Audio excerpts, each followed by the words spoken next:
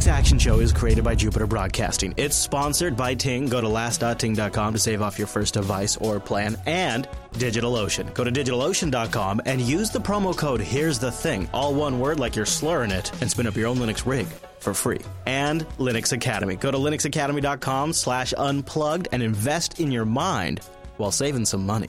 Welcome to the Linux Action Show, episode 422. My name is Chris.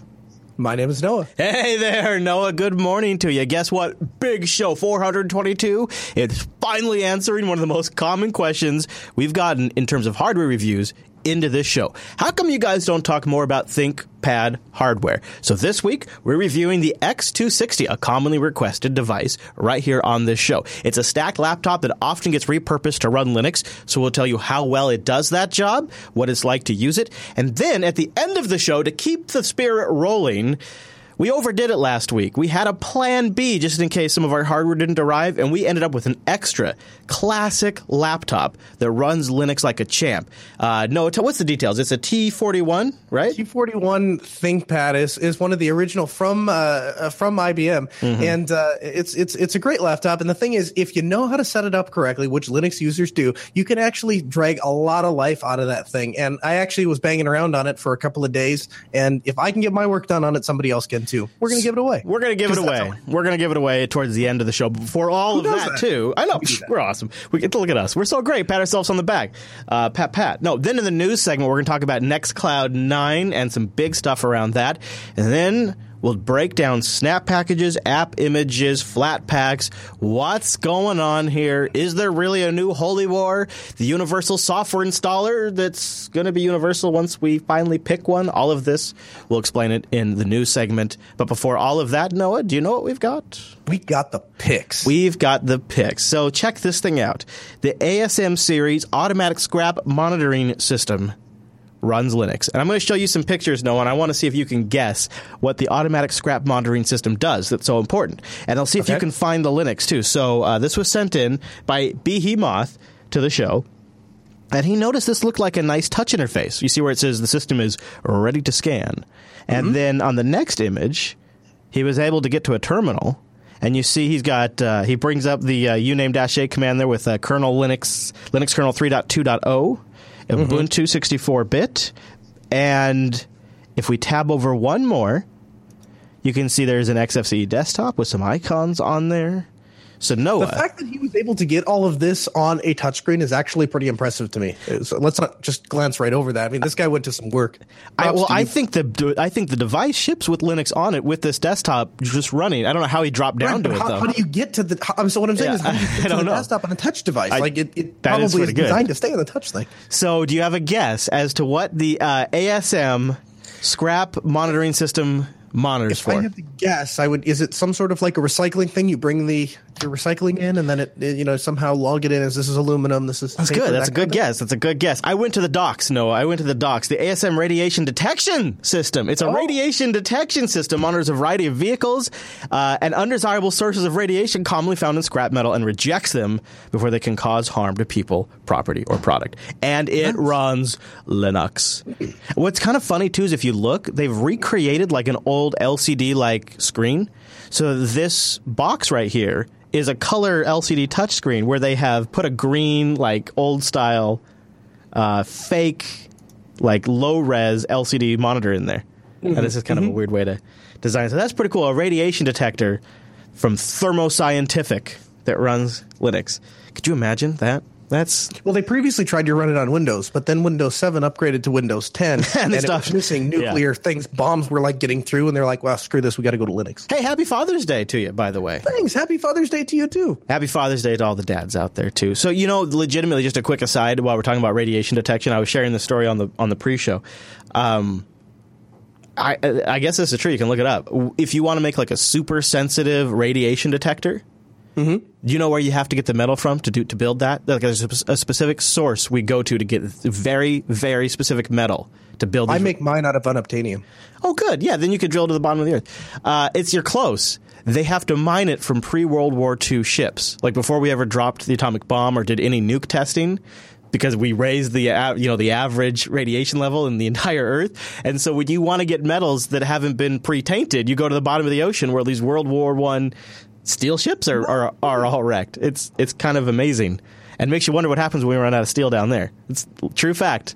A little bit of trivia right here for you on the Linux Action Show. Wow. Not really related to Linux, though, but it is pretty cool. I'll tell you what is related to Linux. Our first sponsor, DigitalOcean. Use the promo code, here's the thing, all one word, like you're slurring it, to get a $10 credit. Then you spin up a Linux rig on demand in less than 55 seconds. They have a KVM for the virtualizer sitting on top of Linux servers with SSDs for the disk, Tier 1 connections at their data centers in New York, San Francisco, Singapore, Amsterdam, London, Germany, Toronto, and a brand new one in India. And they have a great interface that's super intuitive for beginners or power users. And if you use our promo code, here's the thing, you can try out that $5 rig 2 months for free, or use their hourly pricing. Just try something out for a bit, and then just put it in production when you're ready. They have a great UI. I mean, this thing is super nice, but one of the things we've moved over to using a lot more of now is their API. Really, for a lot of the common day, everyday tasks, I don't really need to go to a web page. And there's a lot of ways you can interact with DigitalOcean using their pre-built API yourself, taking advantage of applications written around it, and then you just drop that in, either if it's a applet for your desktop, or if it's an Android app or an iOS app on your phone, or if it's a IRC chatbot. Like, there's all different ways you can use this API to turn machines on and off. The reason why I mention this is one of the things we've done at JB is we have decided to start using some more of the powerful droplets to do offsite encoding and rendering for some of our live streams.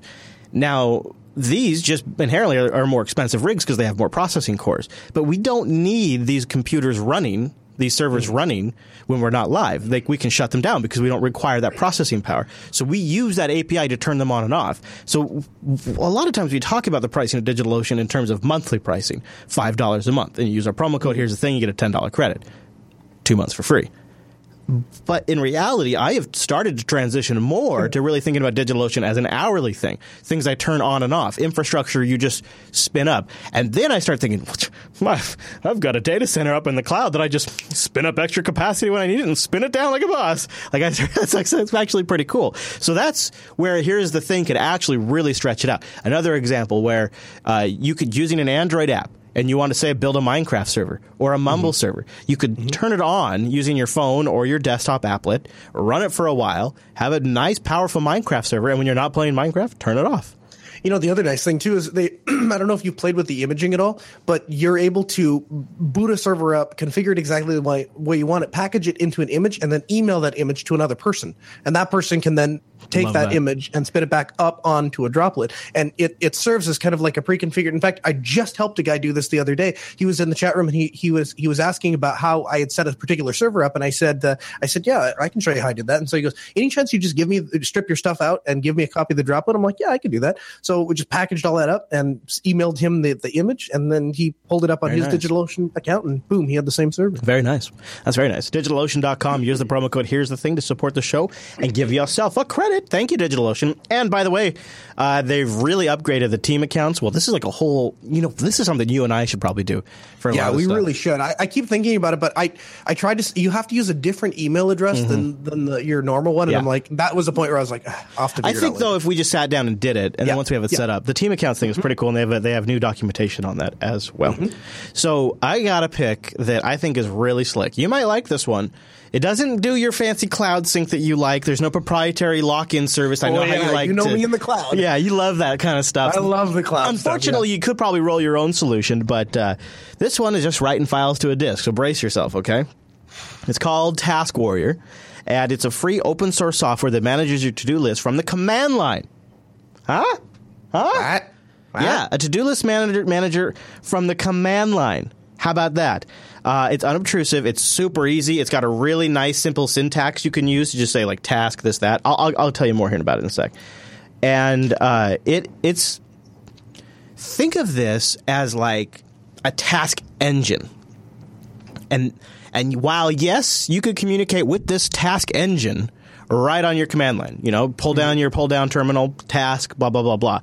However, like all good open source projects, whenever you have a really good tool on the command line, lots of ways spring up to interact with this graphically. So I will present you a couple of them.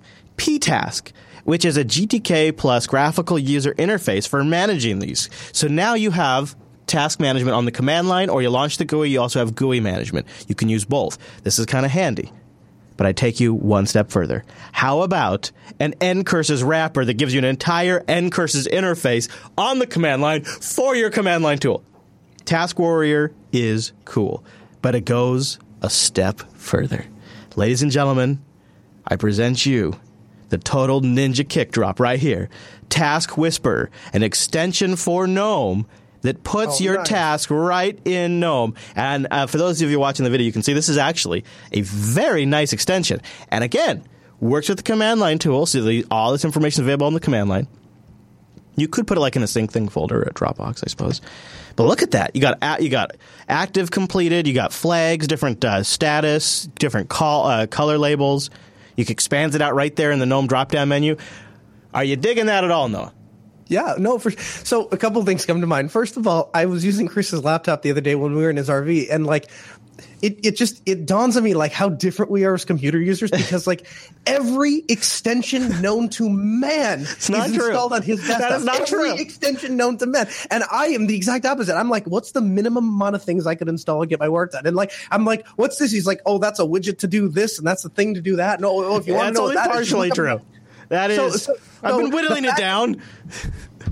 I'm not. I'm actually being very, very nice to you. There's a lot more things I'm not. But so the other thing that comes to mind is with this particular design. What I would do if I wanted to cloudify it, I'll put my nerd pants on, and they would spin up a DigitalOcean, drop it, and then create a screen session, and then I could run this task at CLI in the screen session. That would be like cloudifying. That'd be cloudifying the CLI. You could. You totally could. I just think this is. I just want to be able to come on Linux. The chat room, not so into it. But I think command line task management is baller. So there you go. Task Warrior is the command line component, and then you got PTask, you got Task N, and the other task thing, which is the GNOME extension. If you hate it, that's fine. But if the idea of command line task management excites you, then you can go check it out.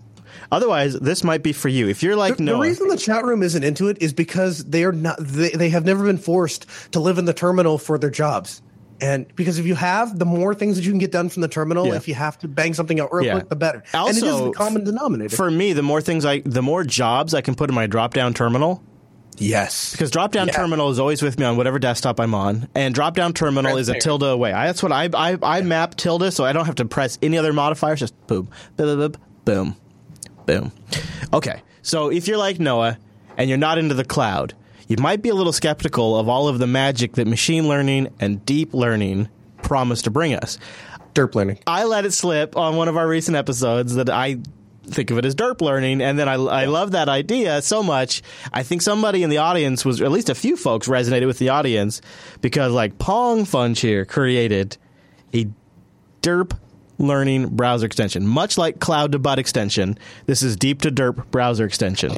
So anywhere where you see deep learning on the web will now be converted to derp learning. Nice free open source browser extension for Chromium and Chrome. There you go. That is our open source spotlight right there. Derp learning. Come on, Noah, are you going to do it? No. You combine this with Cloud to Butt and derp learning. I have not seen, up until I had not even heard of the term. Don't you remember how confused I was at that episode? Like, you go back, it's like Noah's wandering around in a zoo and doesn't know his way out. That's how confused I was. This is, I have never heard of deep learning prior to doing it on the episode. It's a legitimate thing. It is run into it. I think you're about to. I think it's going to be the big buzz, because it's like the ultimate services lock-in. Well, coming full circle, Chris, I don't have an extension for everything. Okay, you got me there. I don't need an extension for this. Okay, fair enough. Okay, all right. I might have an extension problem. It's just I like all the things. Okay. I know. Why do they make an extension system if I can't have all the things? I'm not really an extension crazy person. Things are popping up. Windows are flashing around. Drop things are coming down. Text is flashing. I'm like, does that mean that I'm on the internet? He's like, no, that means that. What did it mean? The thing that counts down and then it like does something. And I can't even tell what's going on in your computer anymore. I'm like, it's giving me a millisecond response time. You're talking about my ping time indicator, which is like one of the most useful extensions ever, dude. It's like so in my GNOME menu bar, I have the ping time indicator, which just gives me an immediate report back. So right now, right now it's excessively high. Right now it's 32 milliseconds to ping Googs. Which is usually for me, it's around 8. So it's like, I'm surprised we're not dropping the stream right now. And I find that, but see, during live shows, people look over there. And then the other thing I like is Bitcoin indicator. I know when to sell it all. That's nice too. So what you're saying is, like, the 1,000 times a week, I'm like, Bitcoin's up to this now. I know, like, yeah. I already know that. I usually have an eye on it. Yeah, so it's my ping time to Google's DNS. You ping whatever makes sense to you. It doesn't really matter what it is, as long as I know what's baseline for it to be normal and what's baseline for it to be odd. And so a 34 millisecond ping time right now is extremely high. And usually that's when I know something's about to go down. Hey, speaking of extensions and badges, how about stickers? JupiterBroadcasting.com/stickers. We decided to put up a stickers page if you guys want to buy like the last logo or Unplugged. These are nice vinyl stickers. The Linux Action Show one is round and cut, so it's a round cut, goes nice on your laptop. Also, the TechSnap logo is a nice cut too. If you want my face, there's the Tech Talk Today. If you want to support the BSD Now and sport the BSD Now logo, or just a JB logo, which the JB one goes nice on the back of like a cell phone case. Actually, I put the JB one like diagonally on the corner of my laptop. Yeah, nice. And then I put the Linux Action Shows, the colorful one, right in the center. Personally, that's what I think looks the best. I really like the last sticker. I really like our logo there. So the chat room's asking, why is it $4.01? Well, so two things. To try to make like $1 profit on these, Angela's going to hand stuff these and mail them herself. And so if you want a couple, probably save her the trouble, order a couple at a time, so that way she doesn't have to do a whole bunch of envelopes. But whatever, you do what you do.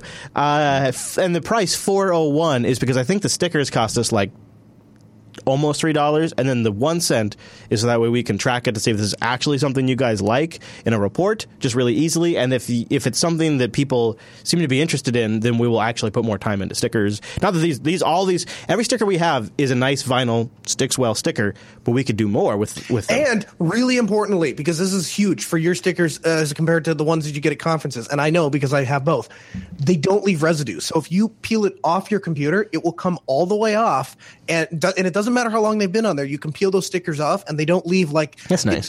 They don't split and then leave like the goo on there, and then the sticker part comes off. That doesn't happen on yours.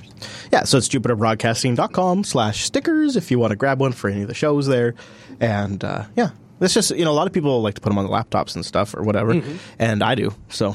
Thought, well, if we want, and also we want to be able to grab stickers for ourselves pretty easily. Okay, so also all our past picks, JupiterBroadcasting.com/LAS picks. If you want to set up a new rig, we also have some great old Android picks there. They're still fine apps. But with all of that done, let's do the news.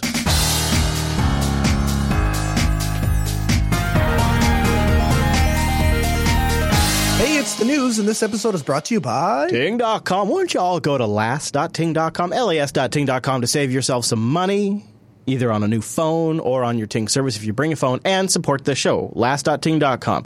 Ting's awesome and simple to understand. It's just you pay for what you use mobile. They don't do contracts. They don't do any of that kind of crazy stuff. It's just your minutes, your messages, and your megabytes. $6 from the line, plus Uncle Sam's sneaky take, and that's all you pay. And I love this because I'm able to bring devices on and off as we need them. Noah has seen me do this. And in fact, I kind of learned from Noah, really, where I'll have, with SIM cards being like $9, I'll have a device that maybe I want on for like 2-3 months for testing, just, as for the show. And when I'm done with it, I can turn that off. There's no contract I have to cancel. There's no agreement that I have to end, nothing like that. And if I have a device, I just bring it over. And if you go to last.ting.com, you'll get a $25 credit. There's a lot of different devices you can go with. I often will talk about their feature phones, which are like under $50, some of them, or just the SIM card. But I think this week, I'm gonna mention not only do they have the 5X, of course, and the OnePlus, but and the Moto X Pure Edition. But also I really think if you're up for like a phone that's going to last for a while, I think get one of the Nexuses. You can either get it from the Play Store. The 5X has been on sale this weekend, or you can get like the 6P. You can buy it directly. You can choose CDMA or GSM with these phones. You get a pure Android experience, which in reality that just means you don't get all that weird customizations that the OEMs put on there. But more importantly, at least for me, and this is why I'm really starting to take the position, I don't mind Android. What it is I mind all of the interference and anything that prevents me from getting security updates. I don't want the nagging feeling that my phone is a walking security nightmare. At the same time, I don't want to live in 1997. For me, it is extremely useful when I'm on a road trip to actually have a fast, modern, capable smartphone. It's kind of essential, and I just couldn't really square these two things. Does that mean I can only have an iPhone forever? I can only work with iOS because I can't stand security blocks from like Samsung and LG, even if they just delay it a little bit. I can't stand it. Mm-hmm. And with Ting and the Nexus devices, you know this, no, I'm preaching to the choir, nothing sits standing between you and those updates. I get my monthly updates directly, and I have moved SIMs between Nexus devices several times. I just pull it out, I put it in that Nexus device. When you brought back the Nexus 5, I put the SIM in there, I'm using it for a bit. And I got the 5X, I put the SIM in there, I'm using it.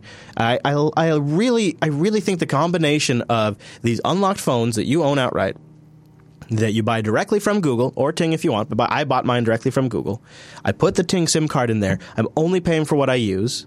I can take advantage of all of the features of Android and get the security updates. Mm-hmm. And I could, if I need to, switch to GSM or CDMA at any time. Now, they got a lot of great devices, but I think the combination here, if you are a technically literate user who's aware of things like some of the security issues with the OEM platforms, but wants a good Android experience, going with something like the Moto X Pure Edition or one of the Nexus devices and putting it on the Ting network is a great combination. Now, of course, the iPhone and the feature phones are great too, but I think the combination of those is the best Android experience you can get, and you also get to support the show by going to last.ting.com.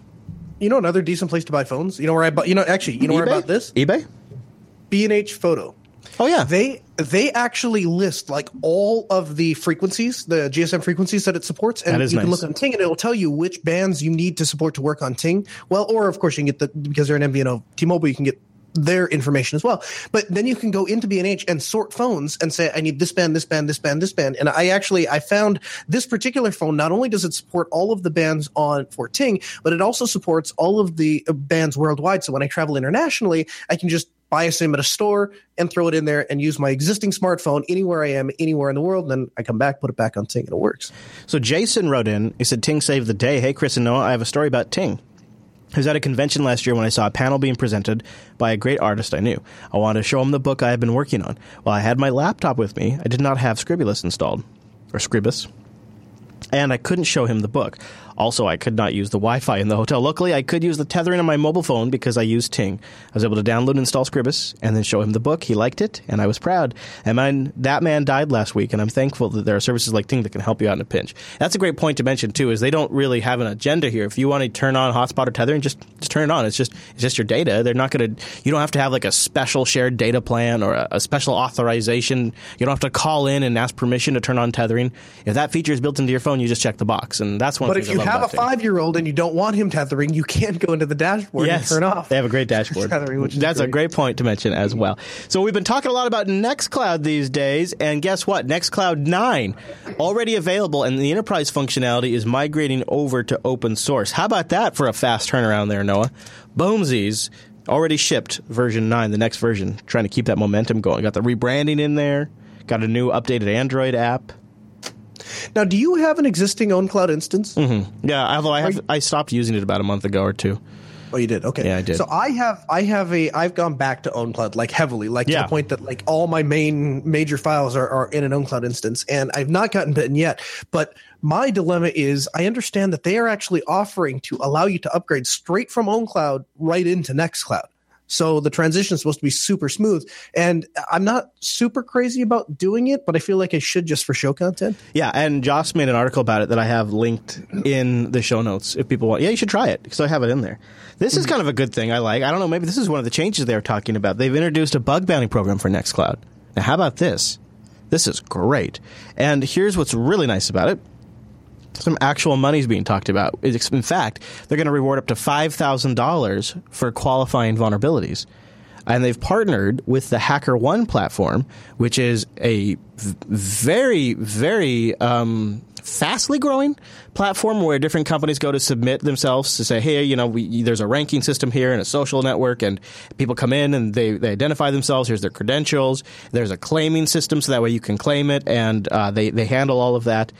So this is actually a super smooth move because the HackerOne platform is already an existing established place you can go to with an existing community. In fact, they touch on that a little bit. There's 3,000 members over there who have reported over 24,000 bugs via the platform.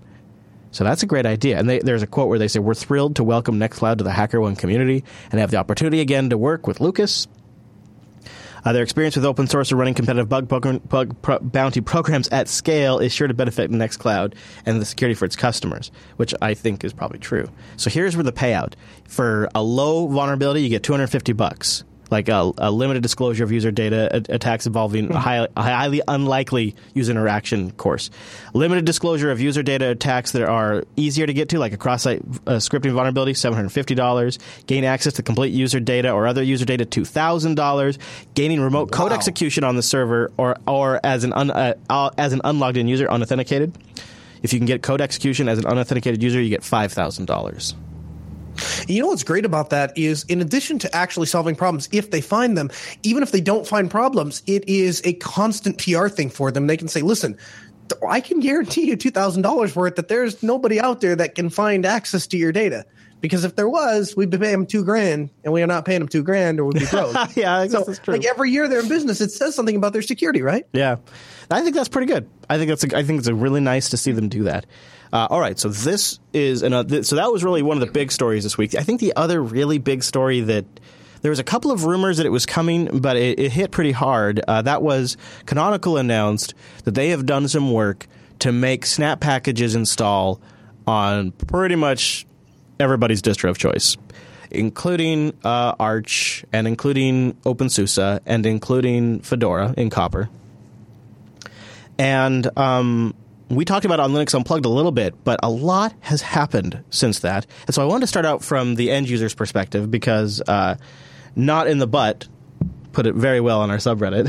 He said, what am I missing as a user regarding the excitement over all these competing new universal packaging standards? So we have a couple of major competing standards right now. And I know a lot of you are thinking, this is nothing new. We've had universal software available on Linux. It's never taken off. I'm not even sure why we're even talking about this.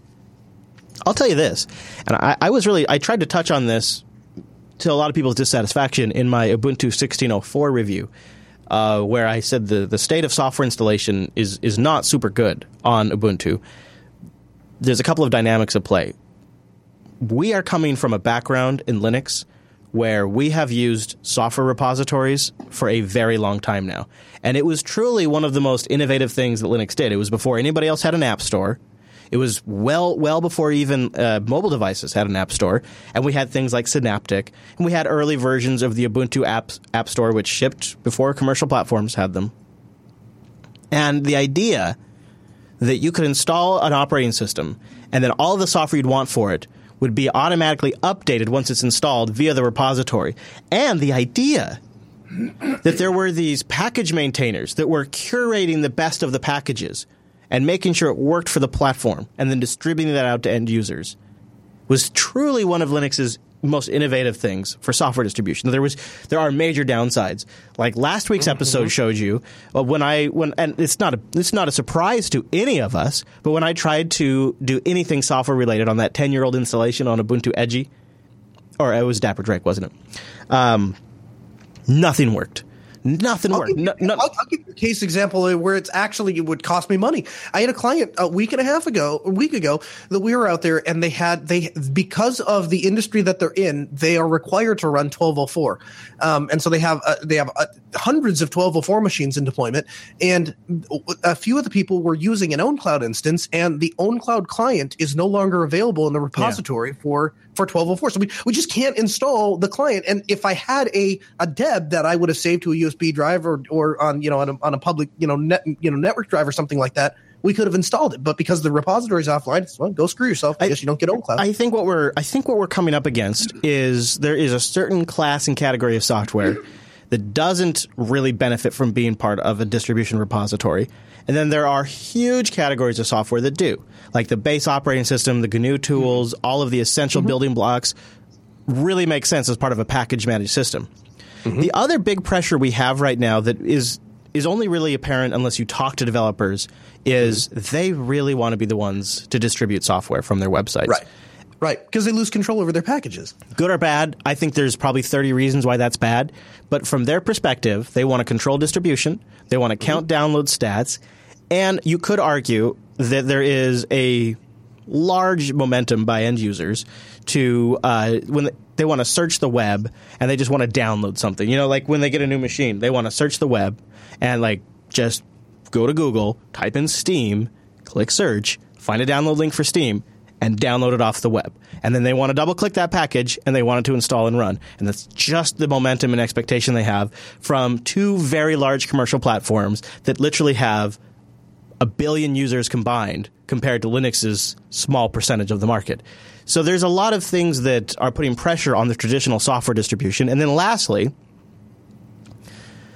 these same developers don't really want to bother packaging for all the different distributions. So they generally only target one distribution or don't bother at all. But the real big problem we're trying to solve is universal application compatibility. One file you download, you can install it on just about every single Linux distribution. And there's 3 solutions that actually have a lot of possibility. We're really on the precipice of something here.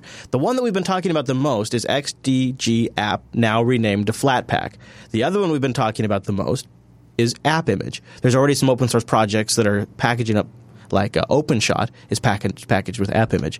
Flatpak is based around a GNOME 3.20 runtime environment that you can target, and it's a shared runtime environment, so you have it installed on a machine, and then Flatpaks are written towards that environment. You update one runtime, you update one environment, and everything gets updated that depends on that.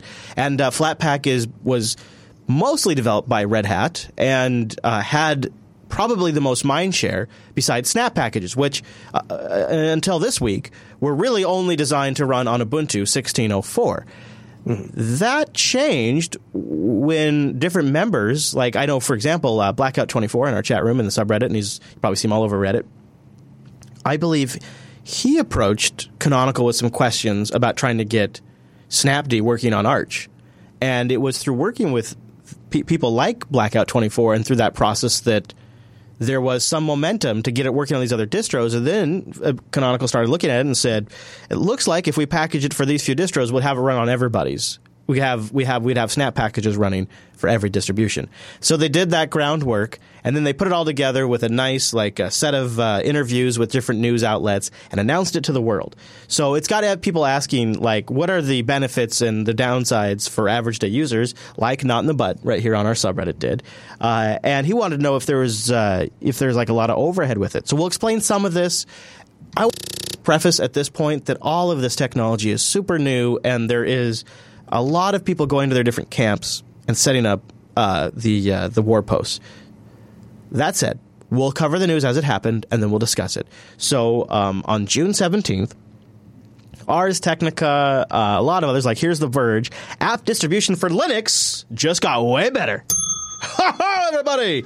Here it comes. The snaps are here. The snaps are here. Ubuntu Snap package format now works on a bunch of other popular Linux distros, including Arch, Debian, Fedora, and the Ubuntu flavors. It's also coming to CentOS, Mint, OpenSUSE, and even OpenWRT. And so that was an example of some of the coverage. Here's another example. Ubuntu Snap package may be the future of software installation on every Linux PC. Oh, that's from PC World right there. So some really nice out-of-the-gate press. And as you would imagine, whenever there's a competing standard announced in the Linux community, there is a massive amount of blowback. And we'll cover some of that. But before we get there, I want to give you the perspective of a package maintainer. This is the package maintainer for Kurita. And he writes in here, here's my take, speaking as someone who's actually releasing software to end users for all these newfangled systems. He's looked at AppImage and Snappy and whatnot. The old RPM deb way of packaging is excellent for creating the base system. For software, where having the latest version doesn't matter that much for productivity, and things like that. It's a system that's been used for about 20 years and served us reasonably well. But if you're developing software for an end user that is regularly updated, where the latest version is important because it always has improvements to let the users do more work, it's a problem. It's not a ghastly drag having to actually make the packages if you're not part of the... It's a ghastly drag if you're not part of the distribution, and having to make packages for several distributions is not feasible for a small team. Snap turns out to be pretty easy to make and pretty easy to upload to Ubuntu's App Store, and pretty easy to find once it's there. Seeing that we're already more than 1,000 downloads after a few days seems to have some traction, too. And they do have an app store you could check out right now. It's called uappexplorer.com, and you can filter just based on snaps. Some of the snaps that are already available today are things like Nextcloud 9 and VLC. This Nextcloud 9 installation comes with the web server and all the stuff you need set up. There's Telegram is on here, HTOP, KeyPass, a lot of VLC. A lot of things are getting packaged up right now into snaps. There's a lot of things that are being created. Now you have to imagine, though, the folks behind Flatpak not so happy about that. So we go to the Fedora team and see some of the reaction. And this is where things get a little off the rails. Now this is posted to the Fedora mailing list. And the subject line is Fedora development of snap packages. And he writes, and by the way, this is Michael. He writes, what's going on is Canonical beat us to the market and development, and now their marketing folks have beat us in marketing too. We, of course, have zero plans to adopt Snappy in Fedora. And, in fact, multiple Fedora developers are working on a competing solution called Flatpak. We have not considered and need to discuss whether to allow Snap Core Package into Fedora proper. There is a strong argument to be made that we should accept all free software, but doing that could undercut our Flatpak effort. If popular upstreams start distributing snaps, then we'll probably have to support it, though. So in the mailing list, they're even talking about potentially blocking the core Snappy packages from Fedora because of competing reasons. Now, that was quickly dismissed in further mailing lists. But Noah and I, we're familiar with Adam. Adam is a Red Hat employee, and he, to his blog, sort of echoed some of this Fedora sentiment. He knows this is personal, and I like Adam, but he obviously has a bit of a dog in this hunt.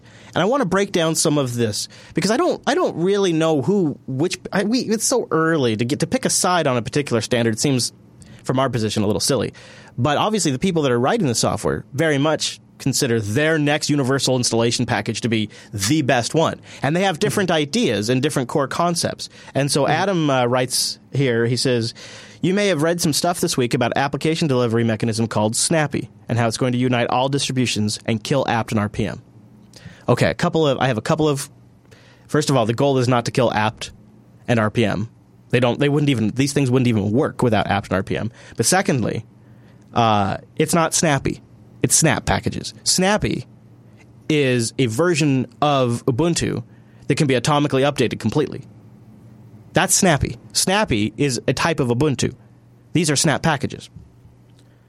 He says, to put it diplomatically, this is a healing, steaming pile of bullshit. You may not be surprised to learn that said pile has been served by the Canonical Press Department. He goes on, the press release and the stories together give you the strong impression that this thing called Snappy, again, it's not called Snappy, is going to be the cross-distribution future of application delivery. And it's all ready for us to use today, and lots of major distributions are buying into it. He goes on to cite like how they kind of talk about this, and they do, Canonical does infer that the other distributions were involved in the porting of Snap packages, so he's right there. First, let's be clear, Snappy, again, it's not Snappy. That's like putting a big D at the end of system D. And it does kind of matter. When you're making a technical argument, it does kind of matter that you actually know the name of the thing you're arguing against. Not that he's wrong, but it does kind of matter. Like, the name matters. So let's be clear. He says, Snappy is a Canonical project. The press release was issued, I think, sort of as it came from sort of an independent or cross-vendor project.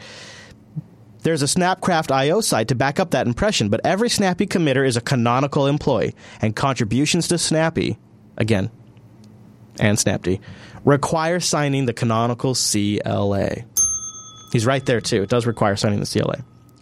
The sum total of communication between Canonical and Fedora before this press release was they mailed us asking about the process of packaging Snappy for Fedora, and we told them about the main packaging process and Copper. They certainly didn't, in any way or form, tell Fedora that they were going to send out a press release strongly implying that Fedora, along with every other distro in the world, was a happy traveler on the Snappy bandwagon. There are more than 20 other committers to Flatpak, most of whom are not Red Hat employees. And Flatpak is not under a CLA. Now, apparently, Adam was not aware of AppImage either. But the headlines and some of this stuff, it's funny how we go there. Adam's post, the headline of Adam's post was, on Snappy and Flatpak, business as usual in the canonical propaganda department. Is it propaganda if one distribution works on something and makes it available for all the other distros and then does a big press release about that? I mean, that does. I don't know if that's. So when I go to the Flatpak site, I mean, because I feel like if you go by that logic, and I go to the Flatpak site and I go to flatpak.org, on flatpak.org it says the future of application distribution. The days of chasing multiple Linux distributions are over. Standalone apps for Linux are here. That feels like that could be considered propaganda to me because that implies that Ubuntu is in. I think it's egocentrism. It's predictable and a little unfortunate how we all have gone to our own sides already and are already fighting over this. Now, fundamentally, go ahead. No, go ahead. Fundamentally, I think we're moving towards something that would be really good for Linux, despite some of the downsides to users downloading software directly from the web and installing it. And it does make Linux more of a common platform. It means we could be entering a future where you release an application for Linux, and then anybody running the Linux desktop can run it. And I think for us that have been here for a long time, that doesn't seem like that big of a deal. That doesn't seem like it's a game changer, and it doesn't seem like it's going to happen. I actually think there's enough motivation now around the Ubuntu platform and around getting things on Linux and Internet of Things devices. I actually think it is going to happen, and I think one of these is going to be the standard. We do. If you've worked in Linux, especially if you worked on trying to convert people to Linux, and you're aware of inevitably the first problem that you run into, which is people say, well, how do I find the package for Linux? And then they go to the Google and they'll type in, I want to find Evernote for Linux. And then they look for a .tux or .lin to double click on and install their Linux package. And of course, we know that you need to look for a distribution specific package, which really makes every distribution almost like its own operating system. But let me tell you why I think that this is actually not as great of a thing as we're all making it out to be. So I actually talked to a couple developers this weekend about some of these things. And first of all, they agreed with what, the first part of what you said. They don't want to lose control over that packaging. They don't want to lose control over their software. And it's difficult for them to get newer versions if it's being controlled by a repository. But to make an example of why this isn't such a great thing, first of all, especially, so you're on Arch, right? Snap packages, to the best of my understanding, rely on AppArmor or SE Linux, neither of which come by default in Arch. So you're going to have, if that's going to be a thing that's going to be available on Arch, then you're going to have to make sure that you take responsibility for getting that security. I don't know if that's actually true. So when I install Snap on Arch, it installs a companion package called Snap Deconfine, and I think that is the confinement aspect of Snap packages on Arch right now. Depending on the distro. There is, for some distros, there is no confinement currently with Snap packages. Now, that would seem to be a deterrent, or a bad, a negative to Snap packages. But that's just one. I've got more. But there is Snap package isolation, at least to my knowledge, absolutely, with the exception of what X can do, on Ubuntu 16.04 and on Arch. There is no isolation at the moment implemented in Flatpak. There's absolute support and intended planning. I have links and reference documentation in the show notes for this. But at the moment, Flatpak has no container, no isolation. And again, it's not about containers. People in the sub are like, oh, containers are the future. This is not about containers necessarily. Flatpaks, I mean, there is container technology used here to isolate the processes out to make them safe and secure. So there is that. And Snap packages mount as a file system inside an image file that is then closed, and those are contained separately. But anyways, go on, continue. So let's take a look at this is the build for gedit, right? And the problem, if you look at it, and I'm not a developer, but having spoken to developers, it defines a dependency tree, you have a configure stage, and then it runs make. So it's a very simple, straightforward build structure. And essentially, the best of my understanding is you can copy and paste these things from one project to the other. And the problem is when you look at these universal builders, what you're going to find is that the developer has to be aware of the environment and the variables that they're building for. When you look at something like snap packages, or actually any of these universal installers, those developers are going to forego that, and they're going to develop for one system. And so if you look at this is a build for Atom. And there's not a build system there. They have completely forgone it, and thus it's a gigantic mess. And the problem is you will start to see a loss of functionality because a lot of the customization options that are available from the developers are not going to be taken into account when they build for this single one-time, one-use kind of a thing, and you wind up just kind of foregoing the build system altogether. And so I think that we need to approach this with a little bit of caution, and it's a great avenue. It's a great approach. I'm not saying that we shouldn't do it, and I'm not saying that it isn't filling a huge hole in Linux, but I am saying that there are a number of very serious disadvantages that I don't think are being widely talked about. Yeah. And there are some advantages to having different distributions. I don't think what you're describing are disadvantages. I think what you are describing are certain edge cases where they are disqualifiers for making them candidates for this type of packaging. I think what we're going to come to is a happy sort of balancing point where we'll decide, and it'll just be obvious at some point, these types of applications are distributed in this universal packaging format, and these types of applications are distributed via my package manager. I think there's going to be a real temptation for developers to say, I'm not going to bother with packaging for that distribution and this one. I'll put it into a snap. We'll get some of the good defaults that most people use, and we'll send it. That's bad. But how is that different? See, this is why I believe this is going to take off. Not necessarily disagreeing with some of the things you're saying. And I think sometimes when I do this, people think I'm like promoting one particular thing. I just see the inevitability of it. That's all. And so it just seems obvious to me what's going to happen, because all you have to do is look at Docker. Look at the history of Docker. What made Docker successful? Was it the idea and concept of a container?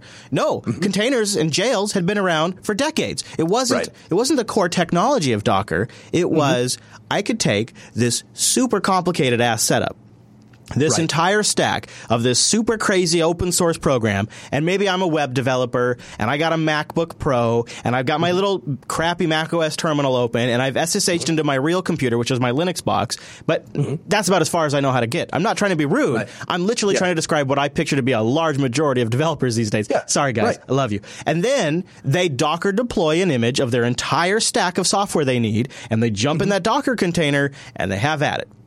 This is that same problem solved by universal software installations. For example, say tomorrow you and I got a wild hair that we wanted to try out the latest Plasma 5 desktop.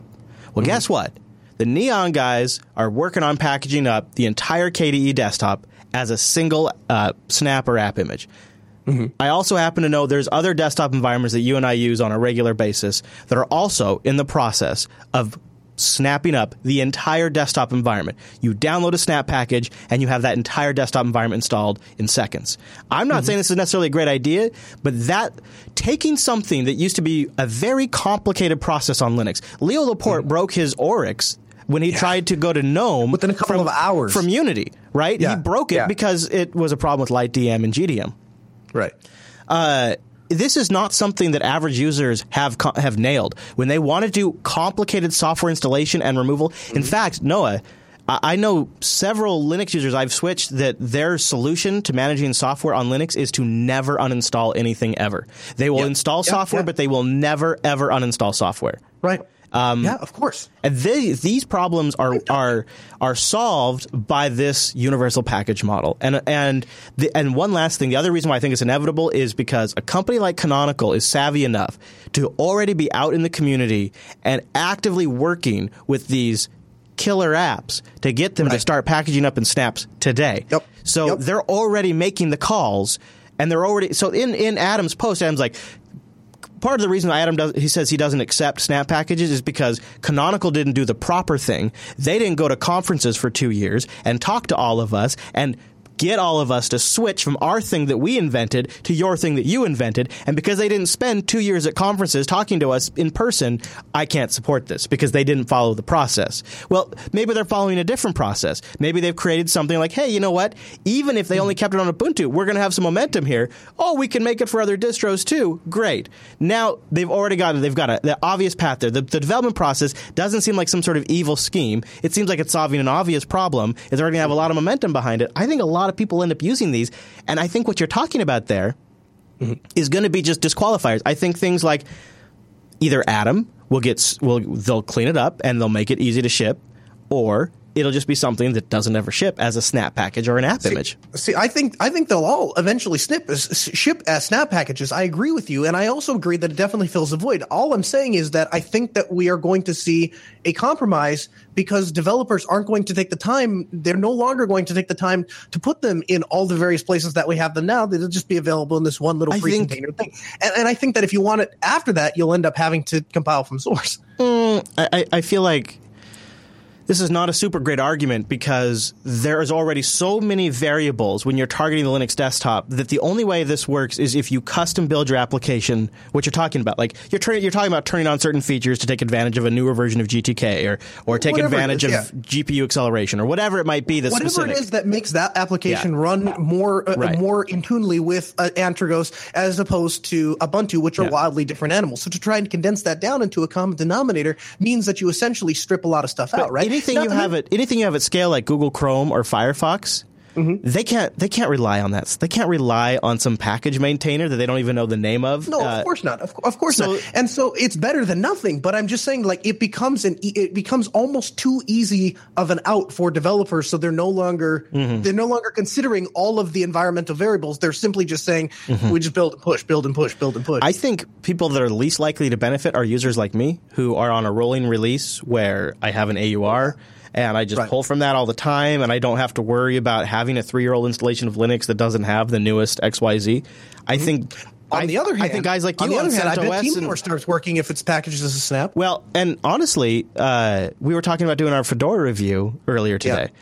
And you're like, I don't know if we should do it because like it's going to be 2-3 weeks before I can install anything like Telegram on Fedora because I got to wait for all the repos to catch up and Mumble. And I'm like, yeah, or we could just install Fedora and then just install the Telegram snap and be done. Like it's already solving a problem on Fedora today, and that aspect of it is just that's you can't beat that. Well, the other thing is if I could say, and I'm not trying to hate on these universal installers. In fact, if you go back and watch last, there's numerous times I've said we need a universal installer, but I am simply trying to take the other side of it to show that there is another side of it. But if I had a website and I can say, go to this website and here's where you get all your software, just go to the website, you can download Skype and Telegram and Evernote and whatever else are all in this site here. That's really, really, really game-changing for the Linux desktop. Really changing. I think the big problems we still have to face, my big questions around snap packages are what happens with the back end? Are they going to open that up? Will they be pressured to open that up? Or can we just do our own re-implementations of it? Because you can download snap packages and install them all independently of the Snap Store backend, but if you want them searchable and indexable and just be able to snap install command line kind of stuff, you got to have it in that back end. Well, Canonical has that closed up. They control that. That's an issue. I think the CLA is another issue. And I mean, what's it going to take? At what point can we all work together?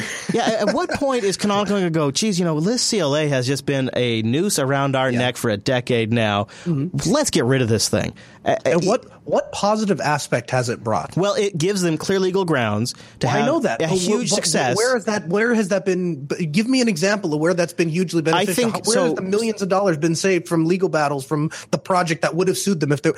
Here's the scenario. I'm going to tell you. Here's the scenario. And this is why I think they should just give up.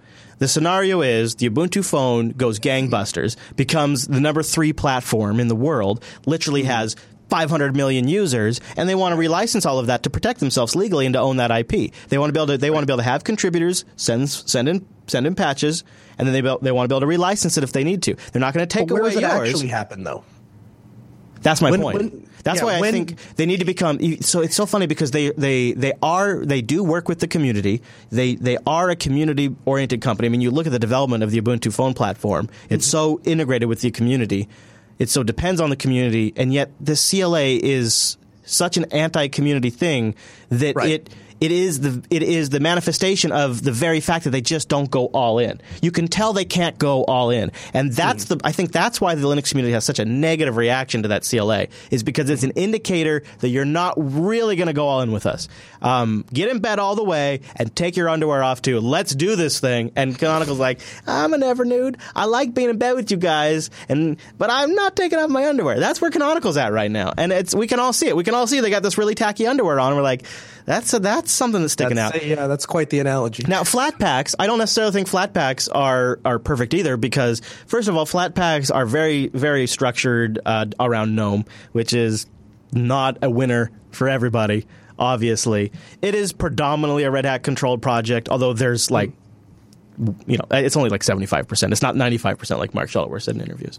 And it's still very much predicated a lot around a repo. Like if you want to go download a piece of software right now, when you download that, it adds a repo and then pulls the file down. And that I think us Linux users prefer, but I think that's not actually. I don't think it's what the people creating software want, and they're going to be part of the people driving the decision here. And so, the only way that would work is if it was some sort of a public thing. So, like if I maintain the widgets package, and I can go into the repo and put my version of the widgets package into the repo at any time I want. I log in, kind of like GitHub, and I push my new software changes up into the repo, and then all my users can pull it down. That could possibly work. But from my understanding, and it was Rottenkorps I was having this discussion with, he said that his biggest problem with repositories is he loses all control over his software, and there is a version that's over 2 years out of date in Debian right now, and there's nothing he can do about it. Yeah. Well, and you also don't get like stats and stuff like that whatever. But yeah, it's an interesting debate. It's one of those that's very heated right now, and I'm like, I know everybody just wants. You know what it is it's that it touches on that old nerve of, can't we all just work on one standard and not reinvent the wheel 13 times at once? But the XKCD comic problem. There are 13 competing standards. Let's make a standard to standardize them all. Problem. There are now 14 competing standards. Yeah, exactly. And we thought we were kind of getting there with Flatpak and AppImage and orbitals and all that stuff. However, like all competing technologies in the open source landscape, each one of them does have something unique about them that makes them competitive, and they're all worth considering on their face. And I think at this point, if you get lost in the weeds over how the PR was handled, instead of discussing the technological problems it's solving, you're talking about the wrong thing. And you need to refocus on the actual technology here. And second, I wouldn't get super hung up on high and mighty about any of these different software distributions' security at this point. None of them are complete. All of them are early. There's a lot still to be done. But if we roll up our sleeves, as it were, and start playing with these things, they do offer something. Imagine, if you will, even if it's only just ever Corita, your web browser, Telegram, and a handful of applications, and everything else comes from your package manager. That's the future I see. Yeah, and the great thing, just to dovetail onto that, the great thing about that is if you have a company, and I've worked with them, you have these large companies that they poop out a Linux install like once every 5 years. Yeah. And so, and if you're lucky. Yeah. And so we have a particular piece of software working with a very large software vendor, and they support Linux, but their idea of supporting Linux is 10.04. We just released 10.04. Oh my gosh, yeah. So if we can get a point where those people, I would love it if they would make a snap image, and then that way the image will run regardless of what operating, as the operating system advances. That's fine. They spit out their one image, and now we can shoehorn that into the latest version of Ubuntu. And my client that I was just talking about 12.04 probably wouldn't have that problem. Yeah, I'm going to play with all of these more. I've got AppImage and Snapd installed on my machine. If you guys would like to know more about how these technologies work, like if you want us to do a deep dive, it's pretty fascinating stuff, really. Especially right now, Snapd is fun to play with just because there's a lot of cool Snap packages being created.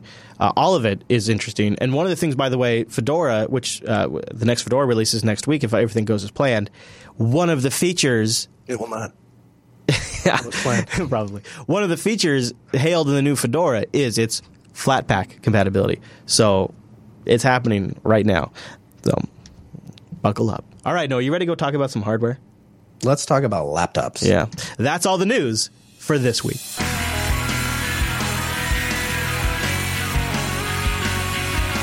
Laptops seem to be blowing up these days, and I know a lot of you out there are always searching for the quote-unquote perfect Linux laptop. It's a topic we talk about from time to time, and you've wrote in and said, well, we'd love to hear your take on some of the ThinkPad lines. So we're going to be talking about the ThinkPad X260 today, Noah's take on it. And before we get there, I'm going to tell you about Linux Academy. Linux Academy is a great platform to learn more about the technologies around Linux and the core Linux technologies itself. Tirth, I saw him in the chat room this morning. He's doing what I love to do with Linux Academy. He's taking courseware even though he doesn't really need to, so that way he doesn't have the pressure on it. So he's just enjoying the hell out of it. Linux Academy is a great platform, though, if you're currently employed and just want to get your employer's attention, if you're trying to get more clients, trying to get in a new area, learn a new skill set, or just stay up to date, maybe even challenge yourself. They have 2,488 self-paced courses with videos and comprehensive study guides, audio you can download and listen to offline, scenario-based labs that put you in the middle of everyday common tasks, instructor mentoring that helps you on these really complicated topics, development environments like Python and Ruby and Android, and all of the essentials around Linux. They have availability planners so you can tell it just how much time you have, and it automatically generates courseware around that for you, which is really nice when life gets busy, like on a Father's Day weekend. I think that's probably one of my favorite features. They have a new social card platform they're introducing. Not like Twitter cards, not like Google cards. These are like note-taking cards. It's Linux Academy, guys. You can fork the card stacks and make really great study cards. In fact, they're giving away a $200 Amazon gift card to some of the best stacks right now. This is a cool new feature they're rolling out all the time. The Linux Academy not only increases in content constantly, but also the platform gets better and better. That's just part of your investment. Go to linuxacademy.com/unplugged. We brought the Unplugged discount over to the Linux Action Show. You get a great deal for a great system. linuxacademy.com/unplugged. And if you're a team, check out some of their team features. Like if you're working at a company, it's a great way to keep the team up to date, or if you're moving over to a new technology. Also, something to consider is that you can choose your Linux distro. So if you need to study between distros or something like that, this is super nice. You go in there, you pick your distro, all the courseware automatically adjusts to match that distro's command structure, and the virtual machines that they spin up on demand that you can SSH into also match that distro. It's a kick-ass platform built by people super passionate about Linux, educators, and developers, and now it's stacked full of Jupiter Broadcasting members. What can't you love about that? The odds are in your favor at linuxacademy.com/unplugged. Thanks, guys.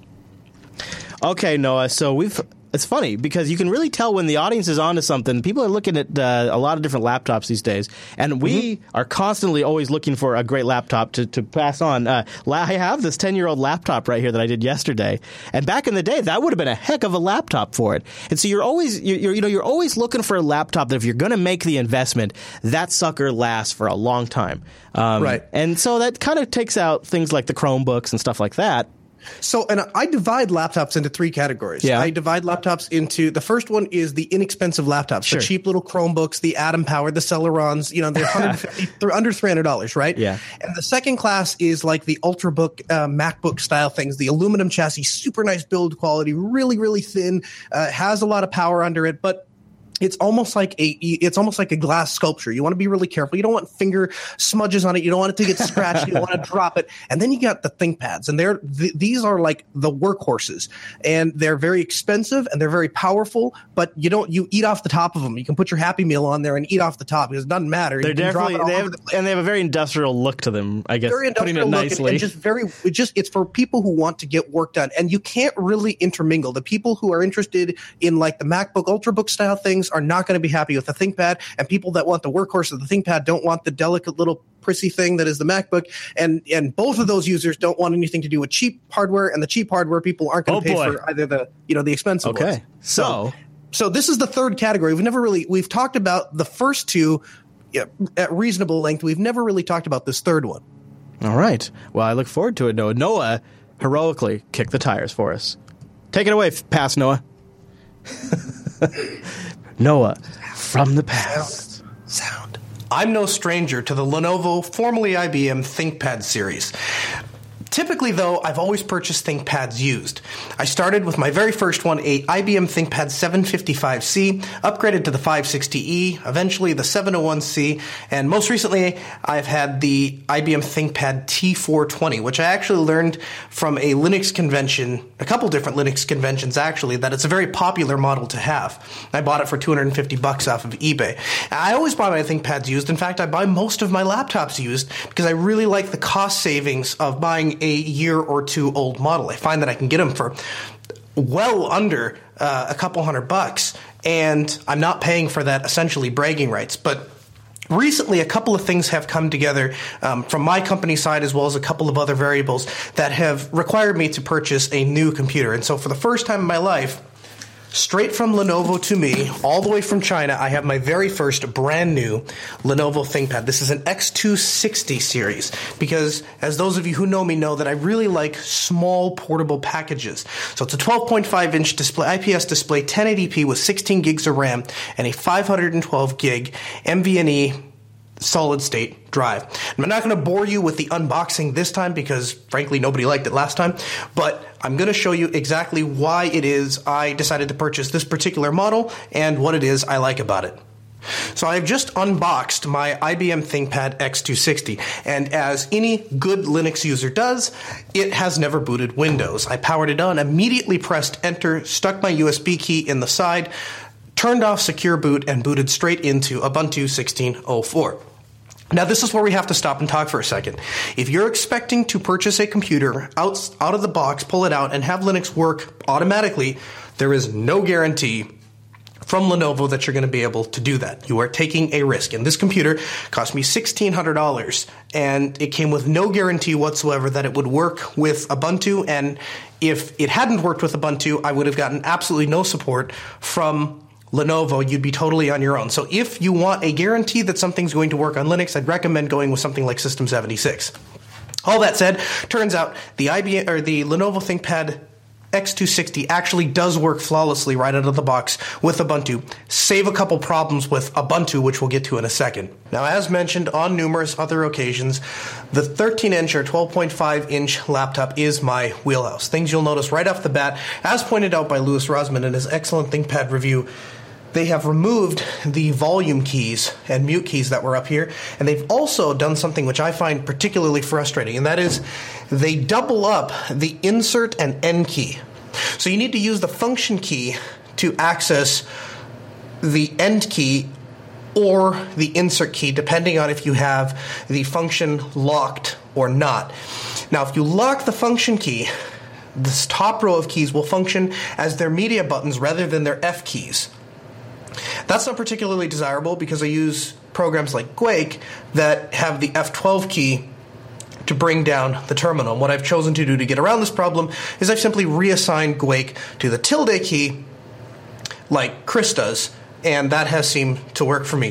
The ThinkPads, of course, come with the track point, which I prefer to use as my mouse. You get dedicated buttons for the track point as well as a full-size click pad, which is one of those tilted click pads, so you can press anywhere on here to click the click pad. I don't prefer that, but it is an option for you. Walking around the computer, on the first side, we have the smart card reader, the full-size Ethernet jack 1 USB, and the SIM card slot, which allows me to connect any unlocked GSM WAN card that I've installed in here to any provider that provides GSM service. I'm, of course, going to go with Ting. On this side, we have the power connector, the HDMI, full-size HDMI, a DisplayPort, and 2 additional USB ports. Now, as some of you know, I voluntarily surrender one of my USB ports for the YubiKey.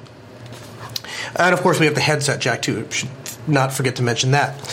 One other thing that Lenovo does on their keyboards, and they have copied Apple in this regard, is they have the function key and the control key reversed, and I hate that.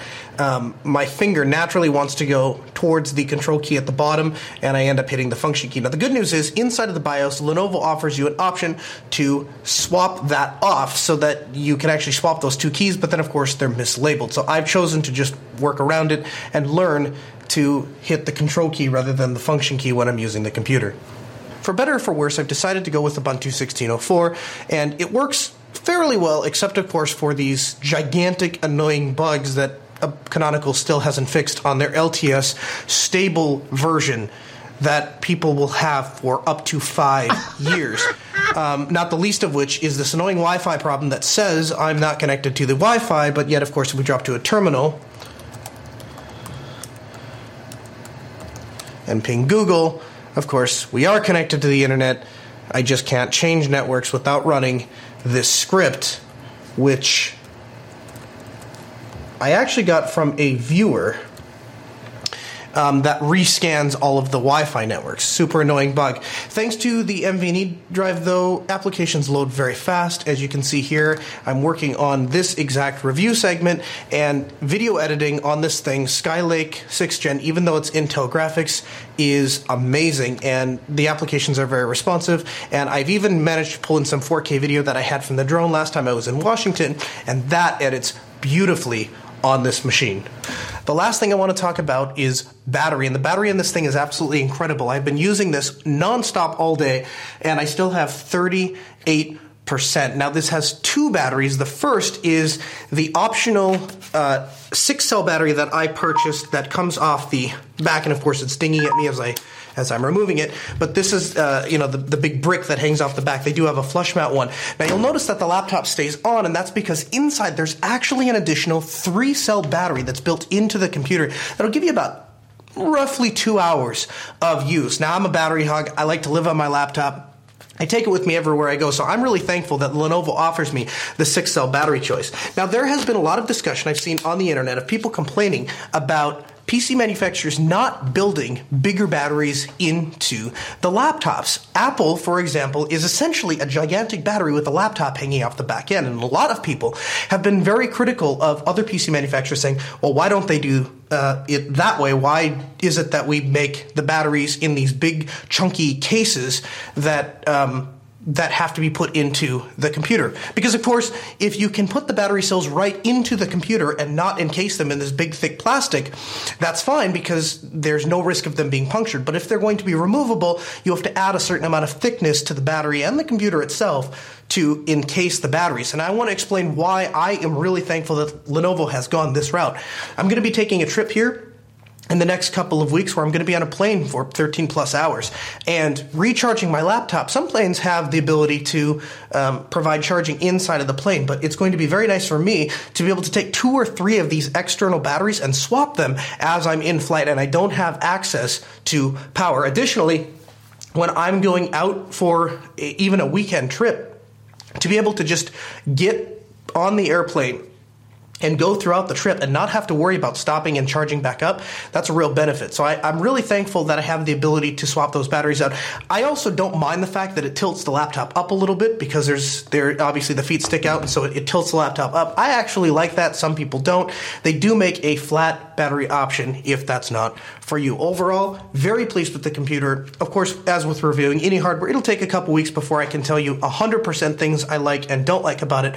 But initial out-of-the-box impressions are a very good computer, a very good quality and value for the price I paid for it.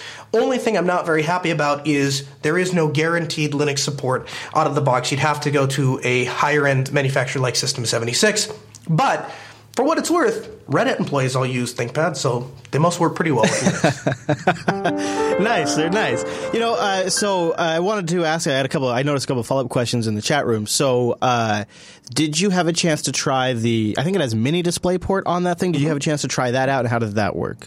I did. I had a friend that has some sort of and I'm not is super up to date on how the whole DisplayPort thing works, but we had it set up so you could connect 2 individual monitors through that DisplayPort, and that worked. Yeah, it worked great. Nice. The other thing is, and I just want to give kind of a follow up. So Louis Rosman actually is kind of the guy that originally got me looking at the newer ThinkPads, and he has a YouTube channel where he basically shows you how to do component level repair stuff of ThinkPads. And he actually has my old 240 at the moment, and he was a nice guy. He actually he was working on it, and I asked him. I said, "Well, how much do I owe you?" And it had been like a month because I'm busy and I don't really have time to follow up with them all the time. And he goes, "Honestly, man, because you didn't bug me every 3 weeks or every week, ask me for an update, just pay for shipping." And so they actually fixed it for me for free. Awesome. Yeah. So super, super nice guy. If you want to learn how to fix computers at the component level stuff, Louis Rosman on YouTube, Rosman Repair Group. And of course, that's actually where I'm sending anytime I have a component level stuff I need repaired, he's the guy I go to. Super nice guy. So that's on YouTube? That's a YouTube channel? Okay. Yeah, he's on YouTube. Rosman Repair. Rosman Repair. I guess just touching on the highlights, something I noticed there, you mentioned it had a SIM card in it, so you have GSM service in there, and that works okay under Linux? It works under Linux and with Ting. So you just put the SIM card in. I get LTE, which I didn't get on the Ting hotspots. Like if you try and tether, it doesn't. Right. And a couple of questions I had for you. Just one other quick one. It's got a Intel graphics card in it, right? It's Intel graphics, okay. And you mentioned it was Skylake i7 6600, 12.5 inches, not too small. So it's 12.6. So it's their take on the 13-inch laptop, but they've scaled it down just a hair. I was a little concerned about it being too small, but honestly, with that 1080p display, it's just about right. That's about the right screen to resolution ratio that it works out fine. And I figure if I can edit video and I can do text at those are kind of two opposite. And can you do more than 16 gigs of RAM? I think it tops out at 16. Yeah, I think it maxes at 16. That's like my XPS. And then my last question for you is: was that load time legit? Yeah, that was real. That load time you showed. That was. I mean, there was no camera work there. That was. Yeah. I wondered if you edited that. What that is a Samsung 950 NVMe drive. So it is the fastest NVMe drive on the market, and of course made by Samsung. I think the other one to compare this to, this X260, would probably be on the same line. Would probably be the Dell Sputnik XPS 13, which is also a very nice machine. So you use both of them next, kind of back to back. Which one did you walk away preferring? The ThinkPad, but for only a couple of reasons. For one, I am totally out at this point on higher than 1080p resolution. Yeah, so you can get the Sputnik with a 1080p to panel. Mine is the 4K because I was curious how Linux does on that, which is yeah. I mean, it's great if you have applications that support scaling. Harupad. It's fine, but then you run into these applications that don't, and then it's a total nightmare. I'll tell you the feature I'm wondering, what about, so the XPS, where I was trying to get you to go with this is, it seems like one of the big differentiators, besides having the GSM SIM support if you need it, would be that removable battery. The fact that you can pop that battery off, and there's a 3-cell in the battery that keeps it running, and you can pop on a new battery. That's something the XPS can't touch. So just in general, it's designed as more of a workhorse than a light power user type setup. So I'll give you an example. On the XPS, it presupposes that you are going to carry a power brick around with you and plug in wherever you are. And that's not the way I work. I have a dock at my office and I have a dock at my house. And so I sit down at work, I set my laptop in my dock, boom, my USB printer is connected, my speakers are connected, my 2 monitors are connected, my keyboard's connected, my mouse is connected, and my laptop's charging. When I need to go out on a service call, I hit the eject button, I walk out the front door, all my stuff is there on my actual computer. If I have to plug in, I can. Additionally, I purchased an external battery charger for the computer. So I have 3 batteries, and 2 of them sit at home and are just on a charger. So every morning, I just grab a fresh battery and swap them out. So I'm never down. I'm never tied down to I have to let my laptop charge. That's not a thing for me. Are you able to disable or toggle the tap-to-click functionality of the trackpad? Not only can you disable it in Linux, inside of the BIOS itself, I can disable tap to click. That's working fine under Linux. But as a step further, you can actually go into the BIOS and disable the ClickPad touchpad altogether. Wow. So you're just using the track point. Wow, you must really appreciate that because that's a big thing for you. Now, last question: did you replace the wireless, or is it what it shipped with?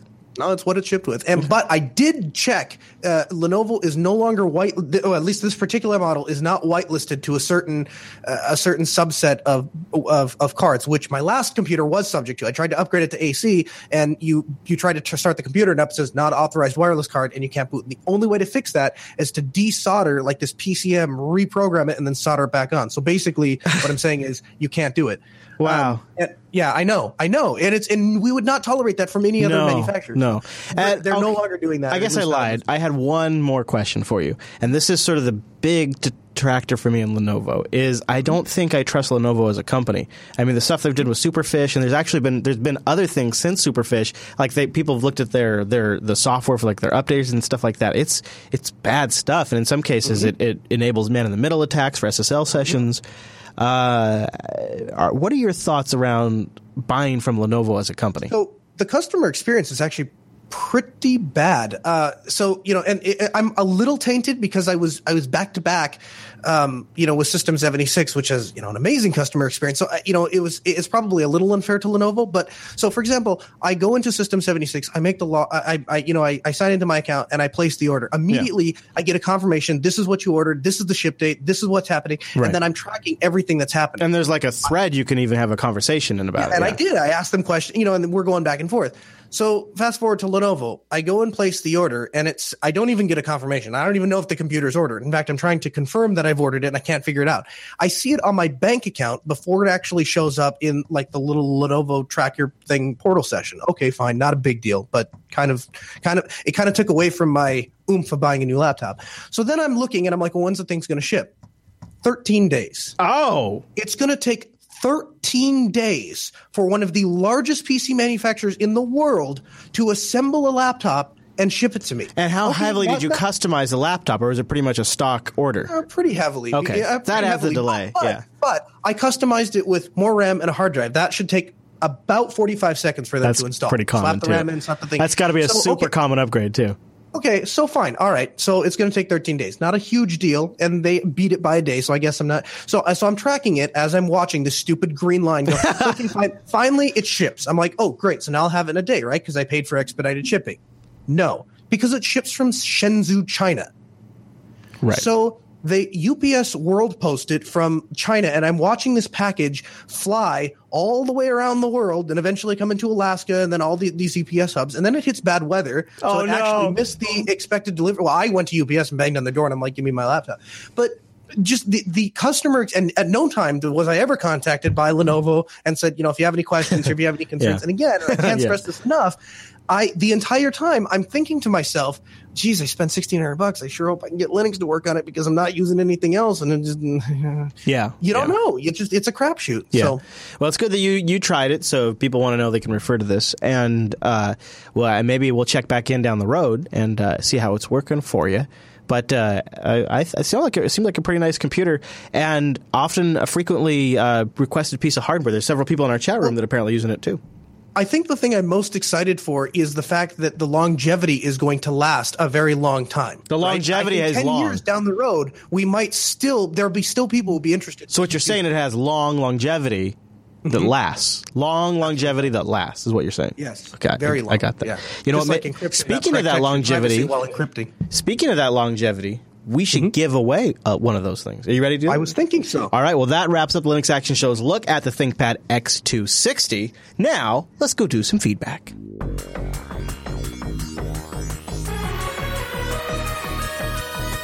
And that brings us to the end of this week's broadcast. Before we go out of here, before we wrap it up for Father's Day, we want to give a laptop away. And first, speaking of laptops, I want to thank System 76 for making great machines that are designed to run Linux, which solve a lot of problems. If you want a bulletproof solution for when you need to reload your computer, if you want a support system, System76.com. Powerful computers, they always want to help you do more.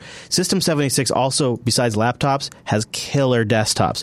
Great machines, modern technology, from tiny rigs to huge high-end workstations. Then they have laptops ranging from 14 inches up to 17 inches, massive desktop replacements. And not a lot of people know this. I think a lot of people mistakenly think that these machines are assembled in Where was yours assembled, Noah? Singapore? Shenzhou, China. Yeah, Shenzhou, China.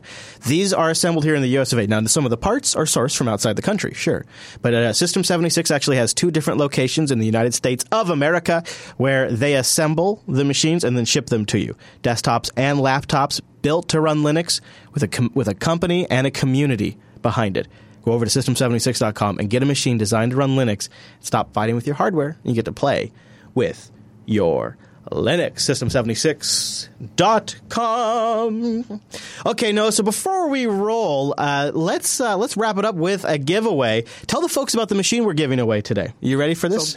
So this is it. So I'm a ThinkPad nut. I started way in my early days with the 755Cs. It was a big old brick, one of the back in the very day. much one of the first ThinkPads that IBM made. And I love ThinkPads all the way up until they got sold to Lenovo, and then I kind of fell off the bandwagon for a little bit, and eventually came back over to them, but it took me a little bit. So this is an original. This is still when the company was owned by IBM. They were still making them, and at the time there was a time in like the early 90s. Late 80s, early 90s, where the ThinkPad was just the laptop to have. If you were a business owner, you had a ThinkPad. And this has it. When I booted it up too, and I saw this, it was a funny thing. The ThinkPads had this weird quirk where the track point would recalibrate itself sometimes. So if you're using it, all of a sudden the mouse would just start tracking up the corner of the screen, and then it would and you just take your hands off, and it would stop. And then you'd go back and then do your work. And this particular computer is plagued by that very traditional bug that really, if you were a ThinkPad guy, you love it. So this is a rockin' 1.73 gigahertz processor. It's the Pentium M, 2 gigabytes of RAM, and 80 gigabyte hard drive with a DVD optical drive. We are officially opening up the phone lines to the chat room right now. If you are our 7th caller into the show, we will be giving away that very laptop that Noah just described. I think if you are someone who thinks a nice, rock-solid workhorse that runs Linux well enough and, in Noah's case, run an i3, this might just be the machine for you. You don't need a Chromebook. Xmonad. Oh, yeah? Oh, really? Xmonad. Yeah. I wasn't using i3. What'd you think? What'd you think of Xmonad? I loved it. The thing is, Xmonad is, and I know I'm not going to convince you of this over the air, but Xmonad is that, you know how you feel about me with syncing? That's how I feel about you with productivity with Xmonad. If once you get in, once you buy into it, you're like, oh, I can get my work done this way, you'll never go back. Boom, boom, it is such an efficient way to get things done, especially on multi-monitor. Well, so are you going to leave it loaded? How are you going to ship this thing when the? I'll ship it however the person wants. Okay. By default, I would suggest, if I was making a suggestion for you, I would suggest a nice stable operating system like Ubuntu 16.04. That's what's on there right now, right? Is Ubuntu 16.04? Yeah. Now you can load snaps. Okay, so we told the chat room that if they were the 7th caller, they could call in. So in the meantime, it looks like we have our first caller on the line. I don't know if that's caller number 7 or caller number 1, but we got a caller on the line. So we'll start going through the call list, find caller number 7, and bring them in. Are you ready? All right, I'm ready to roll. All right, I'm going to dial up our first one here. I don't know if this is number 7 or is. Here, I'll ask Ham. Hey Ham or Hey Ham. Hey Ham. Is that number 7 or number 1? When you were like, remember that? When you put them in. Remember when I mentioned that earlier? And I was like, hey, let's make sure we label it right. Yeah. I know, but there's a lot going on. It's probably not 7. That's probly why I didn't say that. Yeah, probably. All right. Okay. It wasn't 7. Okay, so I'm going to call that lineup. We'll just find out right now. Are you excited? We'll ask the caller number 7. This is no good. Okay. All right. No, he's caller number 2. He's caller number 2. Hello, caller. Welcome to the Linux Action Show. You probably sound like a robot, don't you? Go ahead and say something. Hey, how you doing, guys? Hey, he's good. You sound like a robot. We're good.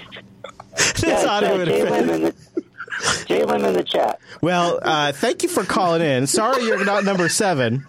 I'm going to hang up on you, though, because you sound like a robot. See, we use Linux on the show, so things don't work all the time. Hold on, Noah. You vamp for a second while I unplug the audio interface. Yeah. So, I'm just gonna unplug real we quick. do all of our production under Linux because we believe it is a superior operating system. And Yeah. often when you're using superior operating systems, you run into inferior problems. Like Now I gotta close the program and reassign my audio interface really quick, and then I'll relaunch the program so I can continue to take calls. This is so professional. All right.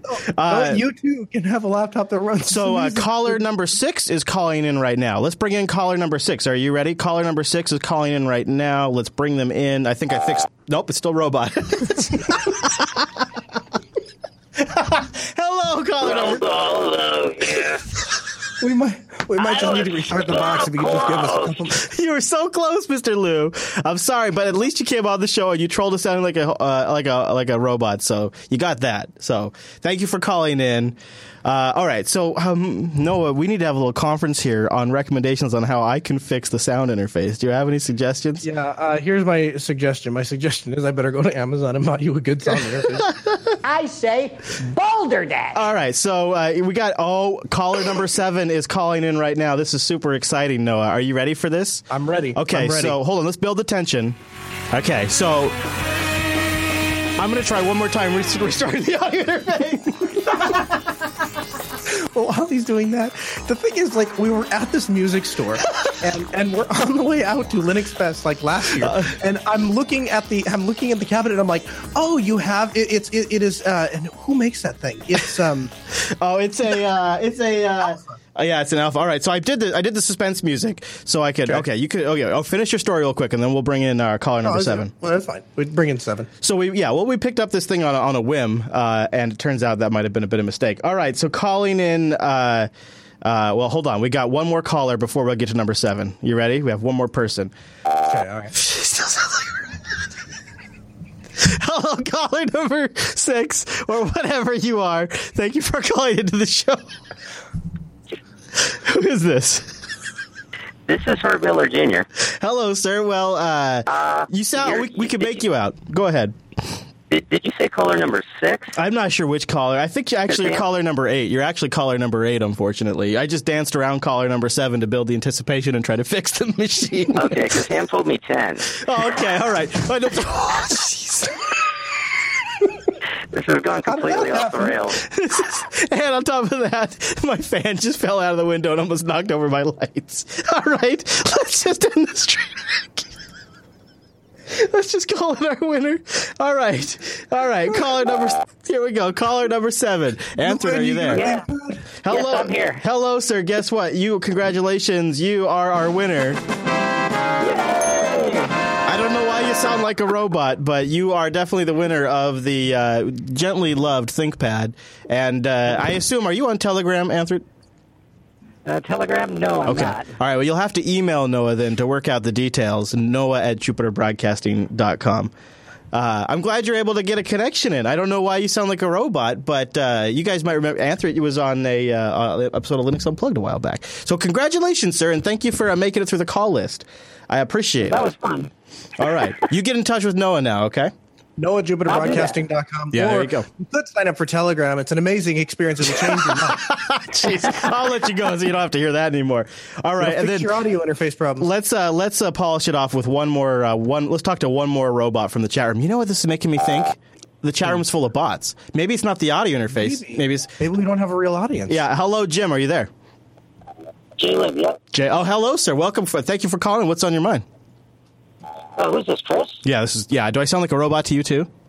No. Oh, yeah. But, I've been watching you guys for, over 3 years and love your show and love all the things you do. Thank you. If I believe robots had emotion, that would mean something to me. But since I don't believe...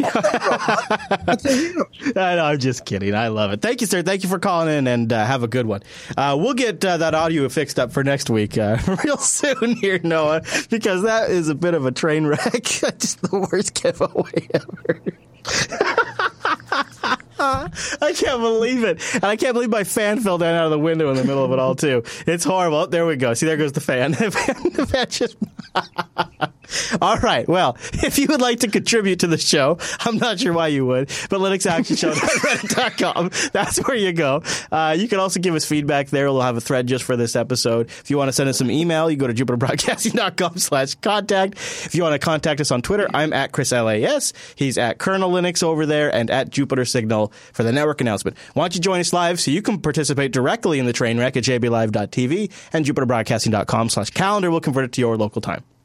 Anything else that we need to cover, Noah? At least we're using Linux. At least we're using Linux. Give us credit. We're using Linux. We get a couple problems, but we just solve it so that you know not to lexicon. That's what it is. Lexicon Alpha. So usually, not to use the Lexicon Alpha because you'll sound like a robot. Usually, that unplug and replug the audio interface solves it. But I think when there's not on the air doing a show. Yeah. Well, no, I have actually before. It's not the first time I've had to do that, trust me. I got that maneuver down. That's why I have a gnome extension. So I can change the audio interface on the fly. Are you serious? I do really. Yeah, here, I'll show you. Okay, so look. So this is actually really great. So I have That's not great. The fact that you have a gnome extension. See right there, I have all my different. Look at that. Right there under that menu, I have all my different audio interfaces right there. Boom. So it just takes care of it for me. What a mess. Problem solved, dude. Problem solved. All right, everybody. Thanks so much for tuning this week's episode of the Linux Action Show. I will see you right back here next week.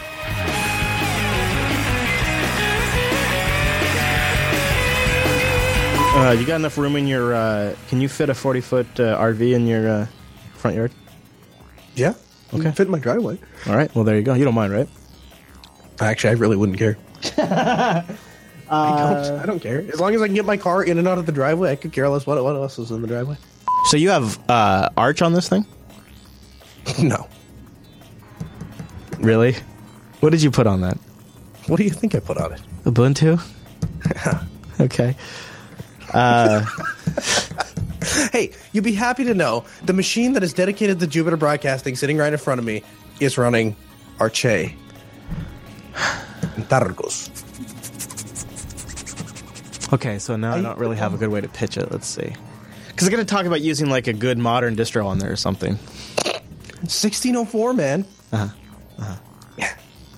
Well, at least you can install snaps on it. No, I'm just teasing. Yeah, so Windows Surface. Yes. We'll be giving away a Surface RT. It only runs Windows RT, but probably use Microsoft Edge. What are we not talking about the show right now? We're not talking about... Yeah, I know, exactly. Okay. No, we're talking about the show. Focus. There's people in the chat room that are having trouble trying to call in, and I'm like... Oh, are they? Is that because they're not using phones? Yeah. Yeah. But then I'm thinking about ways I can fix it, and then I decided that's... Guys, here's the thing. Time to do that. If collectively, as a group... And I'm not talking about you, babe. You out there in the chat room. I'm not talking about you. I know you always do it right. But you see, everybody else, they fuck it up all the time. They always leave their stream going when they call in. They don't have their mic set up properly. They have speakers going with their microphone, so there's echo back. You see, they're just a bunch of screw-ups constantly, and so we have to use the phone because it turns out the phone just works, and if they're on the phone and they can quickly mute their computer, it solves our problem. So I'm telling you, from me to you, if collectively you could all get your shit together on this particular problem, we wouldn't use the phone system. Because it's costing no money. Here's the thing, though. 10 years into this, guys, real talk, okay? 10 years into this. 10 years into this. Y'all haven't gotten it figured out yet. I'm not saying. I know you got other things to do. You're busy. See, so I don't judge you. I know you got you. I know you. If it was the only thing you had to do, you'd have it nailed. I know that. I believe that. Here's the thing. You just don't have the time to nail it down. It's been 10 years. I've waited for you to get it right. Hasn't happened yet. I'm sorry. I love you. But it's just the truth. I'm just telling you the truth. I just want to make the internet great again. I want to make it great. I'm a smart person, so I feel like it's a failure on my part as a communicator, and if I could just explain it to you with small, simple words, you would understand.